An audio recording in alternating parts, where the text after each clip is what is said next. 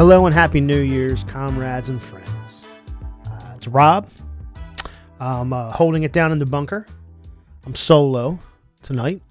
It's New Year's Eve. Nurse Susan and I just shared a little wine, and I wanted to come up here and send out a little New Year's message to everyone, a little bonus for everybody. Here's the problem. I sat down to write, and all I could think about was one message, but it's bad news and good news. The bad news is I see no way out of the fact that 2020 will be a complete clusterfuck of garbage and hate. I don't think there's any way around that, and we've basically done it to ourselves. That's a self-inflicted nonsense, but this is where we are. Now, the good news is that we have the power in our hands to deal with this. Just a matter of deciding whether we're going to do it or not.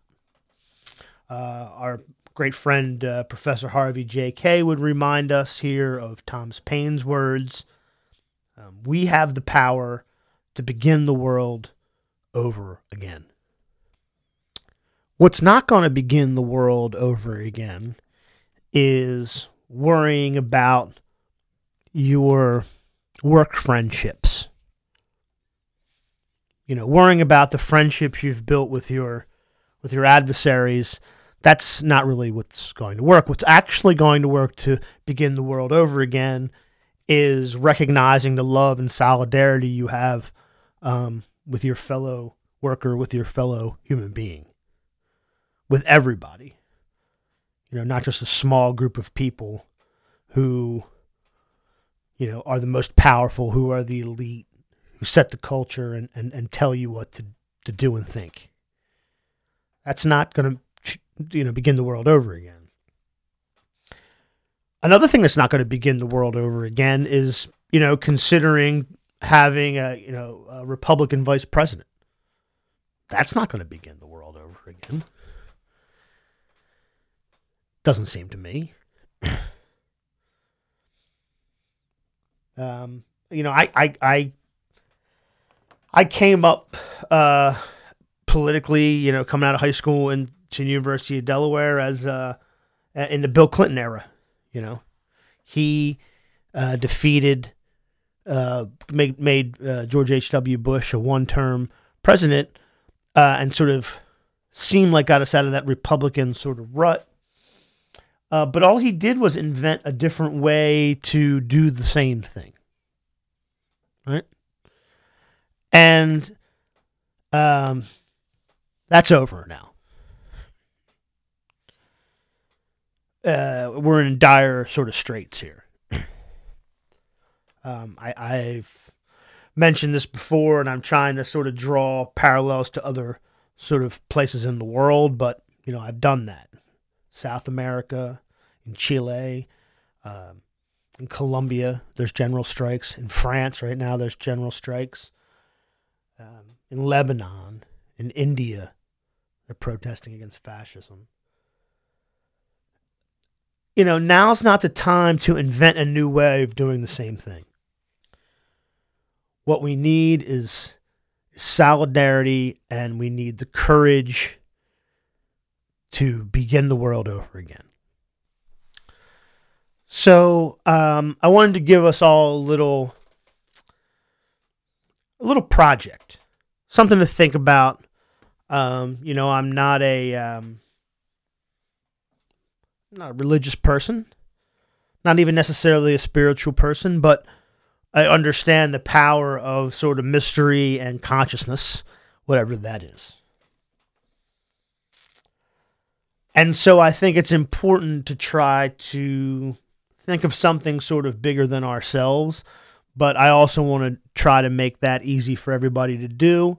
And so I'm going to lead by example. I'm going to do something that's going to help me focus and stay out of the day-to-day sort of political mess and focus on something important to me, that means something to me and my morals, and it just takes a little bit out of my day. So, I've mentioned this in a few episodes, and I said I was going to do this, and it just, so happens that just today I see this article in The Guardian.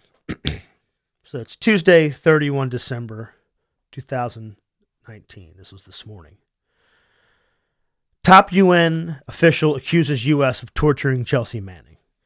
Ex-Army intelligence analyst jailed over refusal to testify against WikiLeaks, reportedly subject to, quote, severe measures of coercion. A top United Nations official has accused the U.S. government of using torture against Chelsea Manning, the former Army intelligence analyst currently jailed in the U.S. over her refusal to testify against WikiLeaks. Niles Meltzer, the UN Special Rapporteur on Torture, made the charge in a letter sent in November but only released on Tuesday. In the missive, Meltzer says Manning is subjected to, quote, an open-ended, progressively severe measure of coercion, fulfilling all the constitutive elements of torture or other cruel, inhumane, or degrading treatment or punishment. So, if you're familiar with the case, of course, Chelsea Manning was already jailed for the act of exposing basically a mass murder. If you'll remember, the original within the original data that was we'll call it liberated, we see a mass murder. WikiLeaks released the video of an attack helicopter just mowing down people in the street. There was reporters, there were just civilians, and they're just hail of gunfire from a gunship on just unarmed people. And it struck me because I was thinking about that thing in Las Vegas where the guy, he must have shot, 600 people? I don't even remember how many people he killed.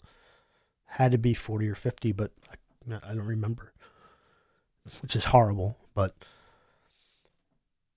Chelsea Manning exposed a crime, like that. Chelsea Manning is, somebody who, in light of the Pentagon Papers, should be looked at as somebody who's shedding light on things so that we can begin the world over again, so that we can say we can't do this anymore. We can't go around the world just mowing people down for reasons that are very unclear, but that seem to support the global oligarchy. It's not something we can do. We have to begin the world over again. So to that end, I've decided to begin writing letters to Chelsea Manning. She's now back in detention, no longer in detention in Kansas, in Leavenworth, where she was, but now in Virginia for basically not answering questions about WikiLeaks, and not answering questions about diming people out. Ellsberg did the same. Snowden did the same. And so she's gonna stand by her morality, and I think that's great. So what I'm gonna do is start writing her. You can write her in jail. Unfortunately, the requirements are pretty stringent. But I'll read them to you, and we'll post them online in the show notes. The address is Chelsea Elizabeth Manning, and then underneath that it's A0181426, William G. Truesdale Adult Detention Center, 2001 Mill Road, Alexandria, Virginia, 22314. There's a lot of rules here. I hope you look at it. It's basically just write a letter on plain white paper and put it in a plain white envelope. That's basically it. I mean, you can't really send anything else. Postcards you can't send. Pictures you can't really send because you can only have so many at a time. So please take a look at it because it's, as I said, it's pretty stringent. But we'll put all of this in the show notes. So I'm going to go ahead and read you my letter. I'll just tell you it's stupid, but it's not. It serves a different purpose if you dig it. So December 31st, 2019, New Year's Eve. Chelsea. I'm just a random guy from Delaware. It's a struggle to know what to write exactly. I suppose I should just say that your courage isn't forgotten. This is likely very cold comfort, but my thoughts are with you. I happen to have a small platform to ensure your bravery isn't lost and your cause is supported. I wish you a speedy release. In the meantime, stay strong. You're an inspiration to so many. Solidarity in the new year, Rob Vanilla. Now, again, I have different opinions, but I know, and you'll see when you research this, that all this stuff is very controlled. And so I just, want to pass somebody best wishes who's a comrade of ours, who is not going to stand for, international crime so that rich people can make money. Because we can't all live like that. We have to change the system. It's radical. Again, of course. But it's necessary. Australia's on fire. I think we had the biggest ice melt in a 24-hour span in I don't know if it was the North Pole or Antarctica, just like this week. I mean,